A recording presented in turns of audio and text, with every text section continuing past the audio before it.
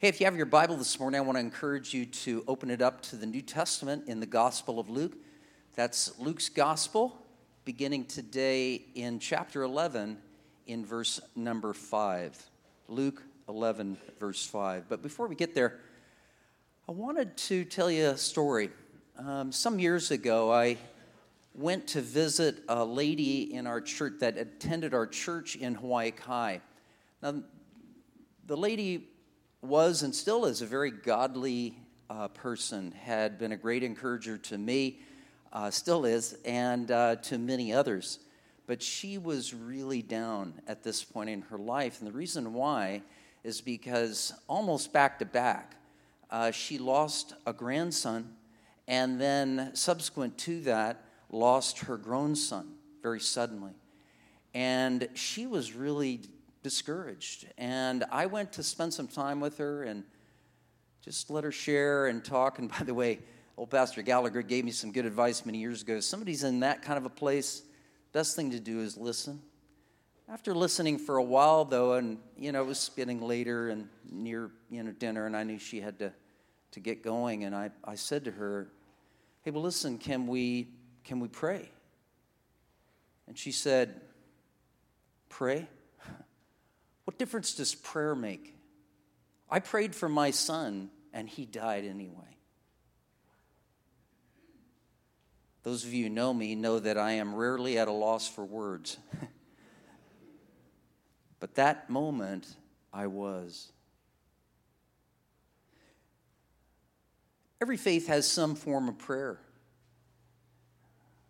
You can go to the remotest part of the earth, and you can find people that are praying on a daily basis.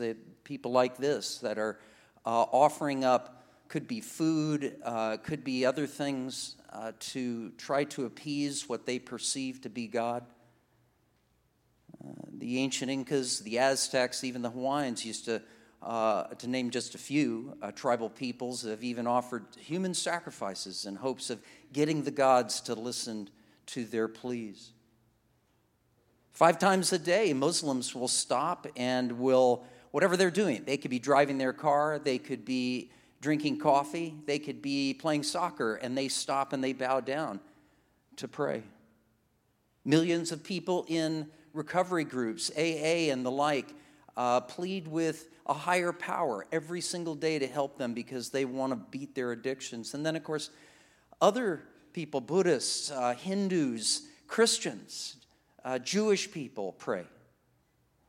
Why? Why do we pray?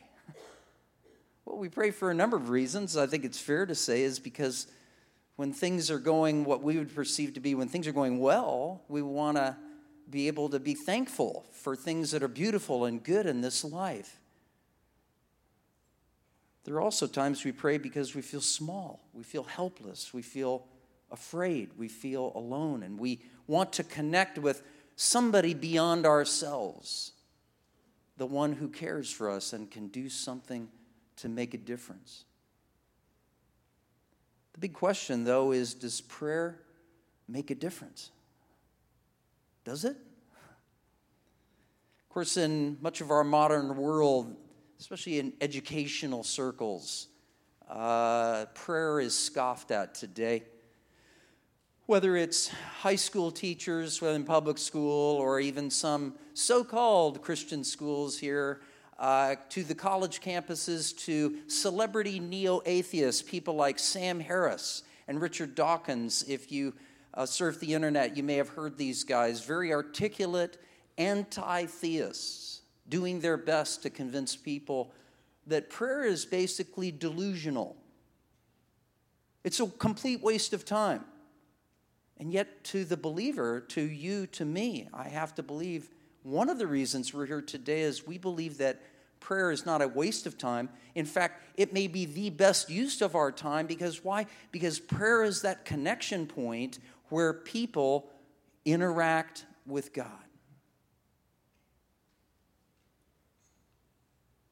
If that's the case, then we need to find out more about prayer, and in particular, how prayer works. So I want to look at a passage that may be familiar to many of you, but if not, I want to look at it together because God has shown us how prayer works. We need to find out from him how we should do this. In Luke chapter 11, that passage begins where Jesus' disciples must have seen him praying. In fact, Jesus, in the gospel accounts, it was recorded that he was praying, dozens of times, where his disciples noticed that, and it was recorded. Well, in this account, it says that they came to him and asked him, "Master, teach us to pray." And so he gave them what we would today call the Lord's Prayer, "Our Father who art in heaven, hallowed be thy name." Okay, well, at the end of that, you'd think he said, "Now go and just go do that." No. Jesus, in his own inimitable style, told them a parable. And a parable, by the way, here's a simple definition. A parable is an earthly story with a heavenly meaning. He told them a parable to illustrate the issue of prayer and how that works. And that's what I want to focus on today. Look with me. It says here, suppose one of you has a friend and he goes to him at midnight and says, "Friend, lend me 3 loaves of bread because a friend of mine on a journey has come to me and I have nothing to set before him." Then the one inside answers, "Don't bother me. The door is already locked and my children are with me in bed. I can't get up and give you anything." I tell you, though he will not get up and give him the bread because he's his friend, yet because of the man's boldness, he will get up and give him as much as he needs. Now, when you stop there, the point of this story seems really obvious, doesn't it? Seems pretty plain as day. Well, if you want prayer answered, you just need to be persistent. Just hang in there, hang tough, and keep doing it, and everything will turn out okay. But if that's the case in this story, we have a problem. Because that would make the man in the bed in this story, that would make him out to be God, who, by the way, never gets tired and never sleeps. The psalmist tells us, "He who watches Israel," God's people, "neither slumbers nor sleeps." He never gets tired. And second, the man in the bed, he gets irritated, and the only reason he ended up getting out of bed in this story was the sheer stubborn persistence of this guy knocking on his door. The Bible says that God is not like that. Let me clarify. There are 2 kinds of parables. One is based on comparison, meaning where you compare things, and this is based on likeness, whereas there are other parables that are based on contrast, meaning based on differences. Jesus told many stories that were based on comparison. The kingdom of God is like, and he would tell people, this is what the kingdom of God is like. But this parable is not like that. He's telling a parable based on contrast, meaning the differences are, meaning it's so dissimilar to what the truth is that it makes a point by contrast. Do you understand what I'm saying? So here is the point of this story. If a man who has a cold, calloused heart, even to a friend, is willing to get up and give him something, how much more will your heavenly Father give you what you need when you come to him in prayer? The Bible makes it plain in many, many places. God wants the best for you. A verse that may be familiar to many of you is Jeremiah 29:11. "For I know the plans that I have for you, says the Lord, plans to give you a hope and a future." God has good things in store for you and for me. Because he loves us and he made us. He also, the Bible tells us, knows every single need we have before we say a word. Did you know that? He knows every detail about your life. Furthermore, he's promised to meet every need that we have as long as we seek first his kingdom, meaning his rulership in our lives. As we seek him first, he said, "I'll provide everything that you need." An indispensable part of this, then, is understanding how prayer works, and that's what I want to look at this morning. This is a simple outline on the back of your bulletin. I'm a simple guy. I like things simple. Okay, so I want to just go through and take a look at what God wants us to do when it comes to prayer. And the first thing is this. He wants us to ask. He wants us to. Look at this. Look at this passage here, and it's right out of the book of Luke. So I say to you, Jesus said, ask, and it will be given to you. Now notice what he didn't say. He didn't say, grovel. Beg. You know? If you want something, you better get down. You know? He didn't say that. In fact, begging is not necessary to receiving from God. And sometimes we think that. Now, let me add a quick caveat to that. Now, Jesus is the Lord. He's our master, and we need to come to him humbly and with respect. But he simply said, ask. In fact, James, the brother of Jesus, said many years later, he said, you have not because you ask not. It's like the line from an old song. We don't sing it that much, but it's a great one. What a friend we have in Jesus. Where it says in there, oh, what peace we often forfeit.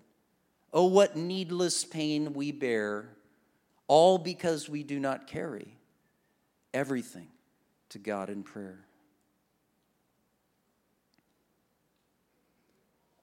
Do you ever feel like sometimes when you're praying that God is asleep and that you dare not try to wake him up?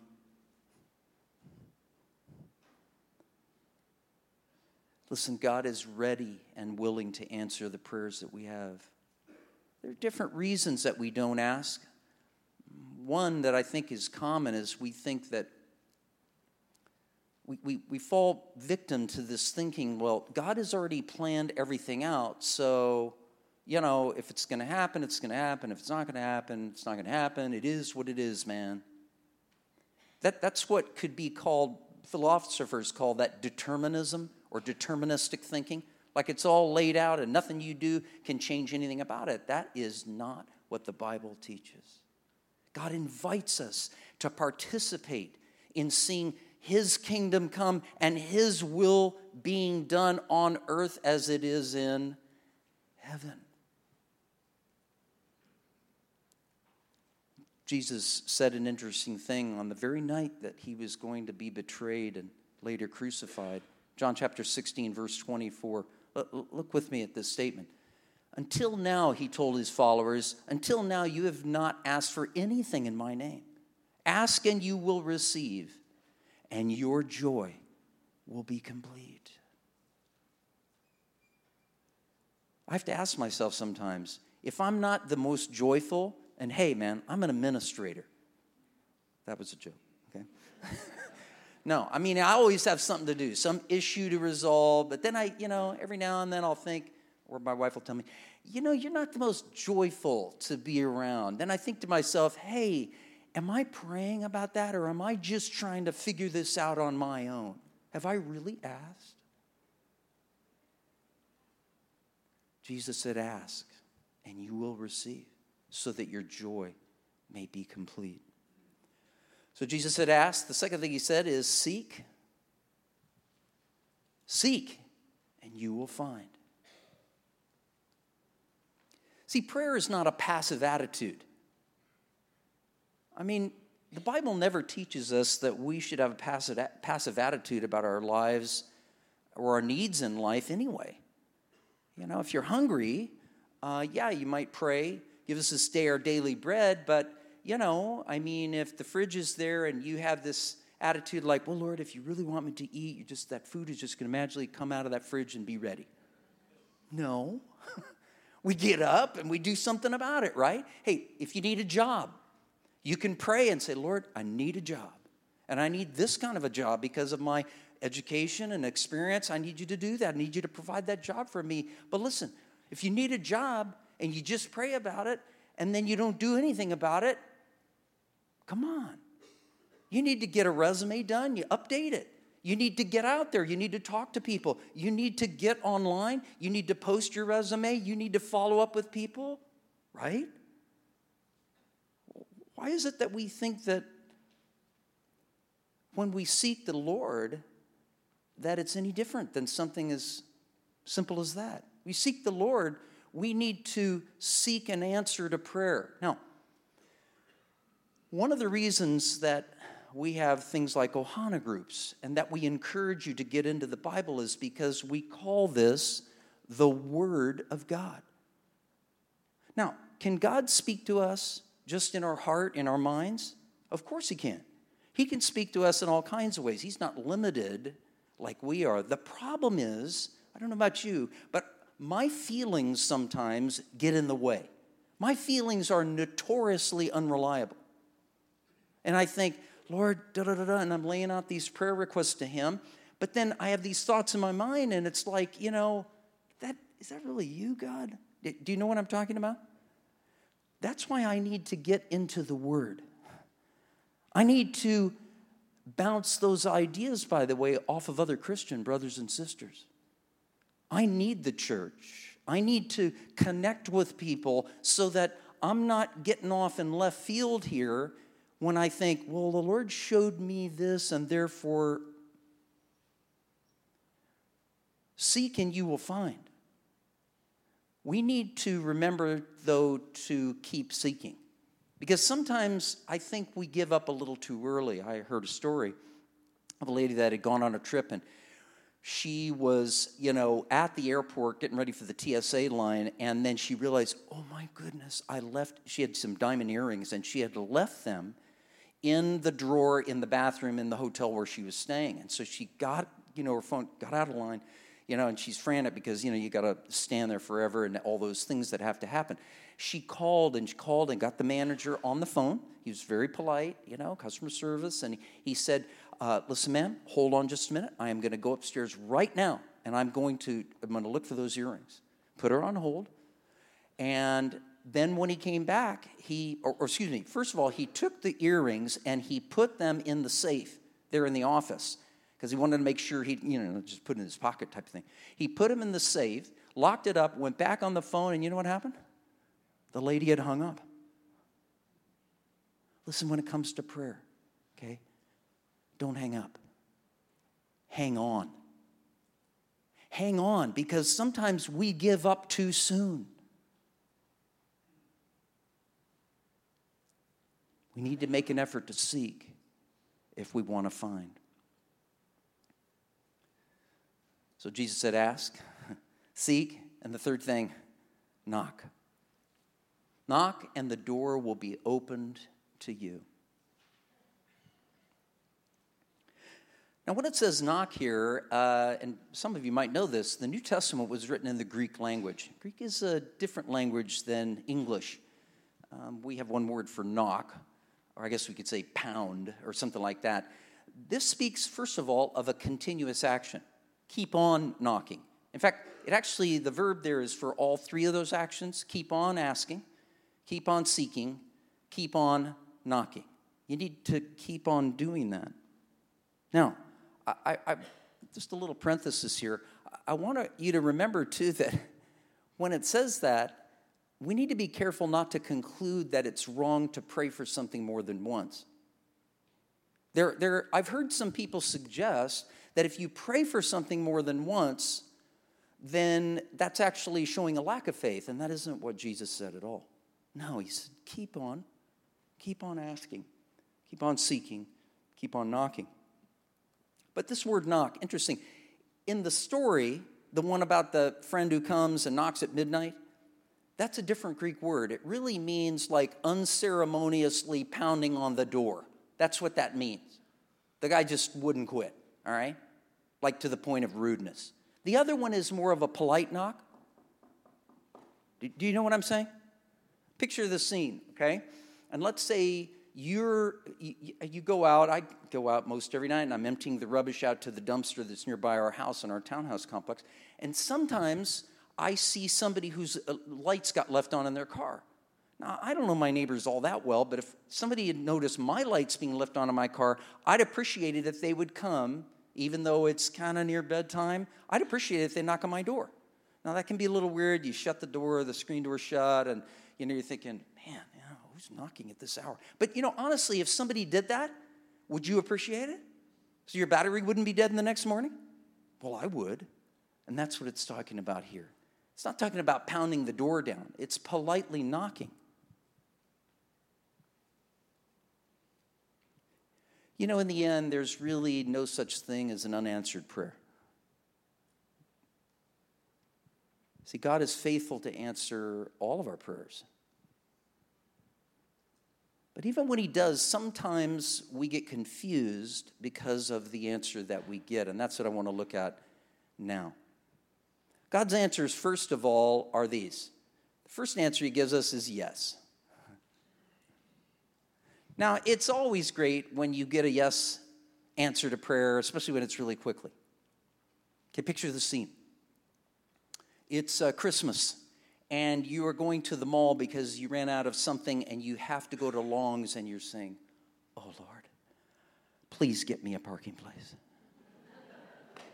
You know, and something opens up, and you go, "There is a God," you know. Or, you know, you go downtown. You have to go downtown somewhere to find a parking place downtown. Have you ever tried that? Or you come to Kamiki Christian on a Sunday morning. Did I just say that? Anyway, all right. That to say that sometimes God answers quickly and promptly, and that's great. Sometimes he chooses to do that very, very quickly. But be careful. Don't conclude that just because you got that answer to prayer like that, that means that it's because of your superior persuasive abilities with God. See, the true purpose of prayer is never to get my will done, but to get God's will done. That's the purpose of prayer, is to align my heart with his so that when I'm praying for his will to be done, not just my own. There are those in the religions of the world today that believe if they just ask enough times in a row, they're going to get God to do something. I've actually talked to some Christian friends of mine over the years that believe that if they just keep praying and say it enough times or in a certain way, in a certain formula, then that will basically kind of force God's hand to answer that prayer.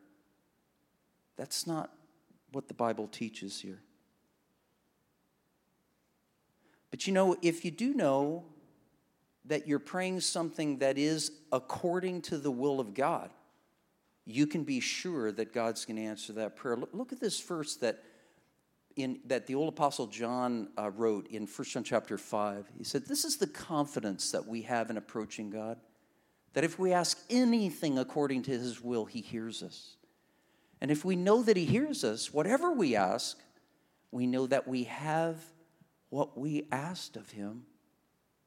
There are some things in the scripture that are clearly God's will. You can count on a yes answer if that's what your prayer is. Sometimes God answers yes, but sometimes he answers no. And when you get a no answer, I've found over the years that it's usually for one of two reasons. One is because you may have asked with the wrong motive. Earlier I spoke about James, the brother of Jesus, who said, "You have not because you ask not." But then he added at the end of that passage in James chapter 4, he said, "You ask for the wrong motives so you can use it basically on yourself." See, the Bible teaches very plainly that the root of a lot of our problems is just plain and simple self-centeredness, you know. And of course, the world out there tells us, "Oh, you can have it your way, right away." That doesn't help much. I don't know who said this. It's a good line. Half of our problems come from wanting our own way. The other half come from getting it. Isn't that the truth? When I insist on my will being done, not thy will be done, Lord, but my will be done, Lord, it's going to produce problems, not satisfaction. There's a second reason that you may have received a no answer, and that's this, and that is just God loves you too much to give you what you're asking for. Think about it. If God answered every prayer that we prayed, that might be the worst possible thing for us.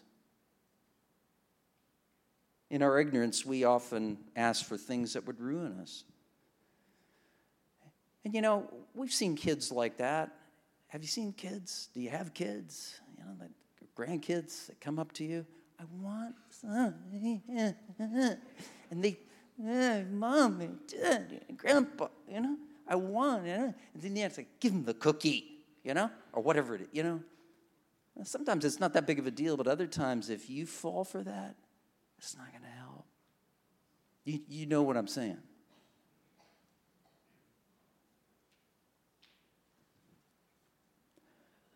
God doesn't want us to experience the pain, the disillusionment of wrong decisions. But there are times when I believe that when we become so insistent on our own way that God sometimes allows us to experience those things. Interesting story told in the Old Testament of the people of God, Israel, at that time, who were marching through the wilderness, and they got tired of what God was providing for them as far as food. He gave them manna, this miraculous thing that appeared on the ground every morning, but they got tired of it. And they went to Moses, the leader, and said, "We're sick of this manna, We want some meat. We remember all the garlics and the onions and the leeks that we had in Egypt. We want some meat." Well, God gave that to them. It's interesting, later the psalmist commenting on that story from Numbers chapter 11 made an interesting statement. He said, God gave them what they asked for, but sent a leanness to their soul. When the prodigal son came to his father and said, "Give me my inheritance now," that father in Luke 15 gave the boy that money, probably knowing good and well he was going to waste it. And in fact, he did. He wasted it all. You think that father wanted him to end up in that pig pen? I don't think so. But sometimes in the similar way, God will give us something if we're stubbornly insistent on something so that we'll understand that his way is better than ours. So sometimes God says yes. Sometimes God says no, but other times God says wait.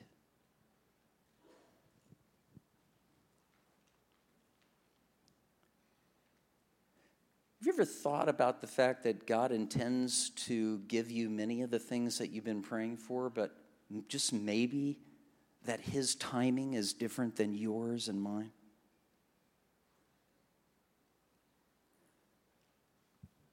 In John's Gospel, chapter 11 tells the story of the friend of Jesus, Lazarus. He was close family, very like family. He used to stay at the home of Lazarus and his two sisters, Mary and Martha. It says when Jesus found out that Lazarus was ill, that he waited. He didn't get there to Bethany where they lived until 4 days later. And Mary came up to him, "Lord, if you had only been here, my brother wouldn't have died." Jesus, commenting on that, said, in essence, if I'd have been here, it wouldn't have helped. God had a bigger plan. He wanted to resurrect that man from the dead, and that's exactly what he did. Sometimes God wants us to understand that his delays are not always his denials. So don't get discouraged if God delays the answer to your prayers. You're asking, you're seeking, you're knocking, but God is saying, wait. Sometimes, at least in my own life, what I've discovered is that sometimes God wants to, in the process of me asking for something else, a perfectly good thing, he wants to change me in that process. He wants me to develop patience. And boy, do I need that. I'm one of those guys when, the microwave, it takes 10 seconds to heat something up. I'm like, come on, Because I got things to do, man, I need patience. And that, by the way, is a fruit of the Spirit. in our quick fix, sitting at the red light, revving our engine kind of world that we live in, sometimes maybe God, have you ever thought of it? God may want you just to wait, to learn something yourself while you're waiting for him to work in a situation? Because you see, God is never late. And I would add, one of the benefits of living longer is that you learn that the best things in life usually take a while, don't they? When I became a Christian, which was a long time ago, over 40 years ago, I found my way to this church and got involved. One of the things that I realized in my mind at that time was the fact that my parents, who were wonderful people, I was really blessed to have really great parents. But I realized that even though they took us to church when we were growing up and they taught us about God, that they didn't really know Jesus. I realized that. And so I began to talk with them. And I lived here, and at that time, they lived on the mainland. My dad was a career Army officer. He had gone to West Point. And we moved around a lot. So they were there. I was here. And I remember sharing with them and in letters. That was way before email. I remember sharing letters and talking with them on the phone. Those times that we did get together, I would plead with them how they needed to find their peace and hope and meaning in life through Jesus. Thing is that, my mom, for a while, especially at the beginning, she thought I was in a cult, I wasn't, but, after a while, she calmed down a little bit. But my dad was always very calm, very measured, and this is, in essence, what he would say to me over and over the years. He said, Jerry, we're really glad that this is, you found this, and we're glad that you're a solid, law-abiding citizen contributing to society as a minister and so on and so forth, but your mother and I are just fine.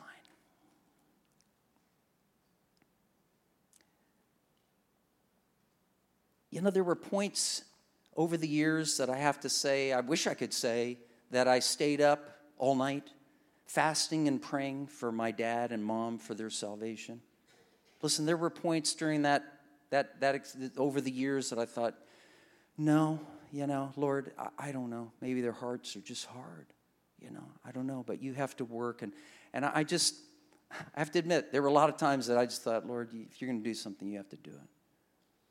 I got discouraged. There were whole chunks of time that were like that. So I wasn't one of those guys that could say, oh, I did this and therefore this happened. And if you do this too, this will happen for you. I don't know. Over the years, again, I remember that as my parents got older, and it was about not quite 10 years ago, I remember my dad called, and the bottom line is my mom's mind had begun to slip.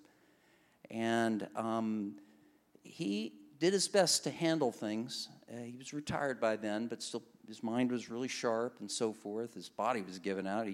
Told Lauren, he was a paratrooper, and he'd done 50 jumps, those of you in the military. Now, he was in the 101st Airborne Division. My dad was a tough guy. In fact, I think we got a picture of Tim. This is my dad in his second tour in Vietnam. But I remember at that point later on when my mom didn't recognize my dad, she took a knife out of the kitchen drawer and thought he was a stranger. My dad's world came unglued. And I remember I flew there, and I'm the oldest in the family. I was the executor of their estate, and I did my best to try to help, but, there's so much going on. But I remember talking to my dad, God is here, and, you can pray. And he said, thanks. I could tell there was an opening there, and I began to talk to him. Of course, I had to come back, get back to work and different things, but I remember it was maybe a couple of years later that my dad called one night, and things had gotten worse. My mother, he couldn't take care of her anymore. She needed a guardian appointed by the state. They lived in New Mexico at the time. It was embarrassing. It was hard.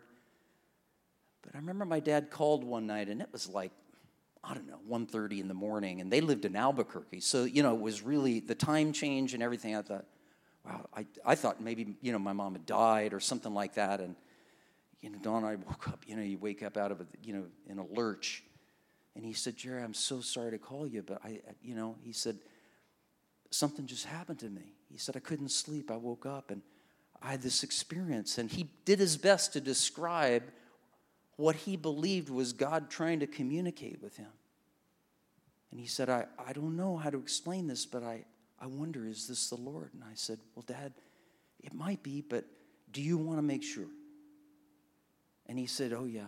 And so I prayed with him over the phone that night. My dad committed his life to Christ.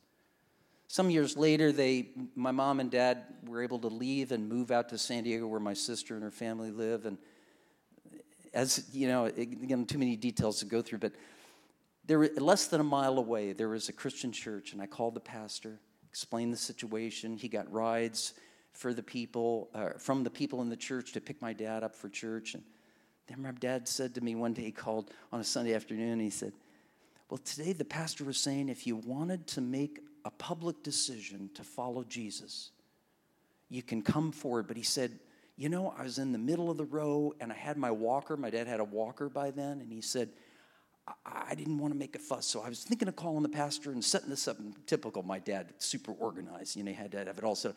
But he said, what do you think about that idea? I said, no, that's a great idea. Just call him.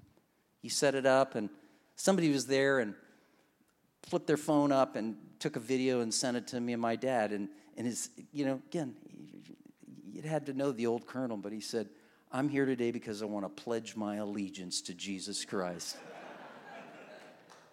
But I tell that story because some of you felt like, what difference does prayer make? Does prayer make any difference? Yes, it makes all the difference. As we get ready for communion, the ushers, are going to come forward and bring communion in just a moment. I want to remind you that there's one prayer that is the most important prayer that you could ever pray. And that is a prayer to let Jesus be your leader, your Lord. Some of you here today may have been to church for a long time, but you've never done that. You've never said, Jesus, I want you to be my king. Communion is a great opportunity to do that. Jesus said this in the book of Revelation. He said, behold, I stand at the door and knock. If any man hears my voice and opens the door, I will come into him and eat, meaning have fellowship, communion with him. Do you want that today? As we take the elements which represent the broken body and the shed blood of Jesus, I want to encourage you, if you've never made that decision, to do that right now. Pray with me. Let's bow our heads and hearts. Father, thank you for every person that's here today. And for those that need to make a commitment, pray this prayer silently in your heart with me. Dear God, thank you for coming and dying for me. Forgive my sins. Come into my life. Be my Savior. Be my Lord. And help me to become who you really want me to be. If you prayed that prayer, Jesus has come into your life. And I want to encourage you to let me or one of the pastors or the elders know. We want to help you in your faith.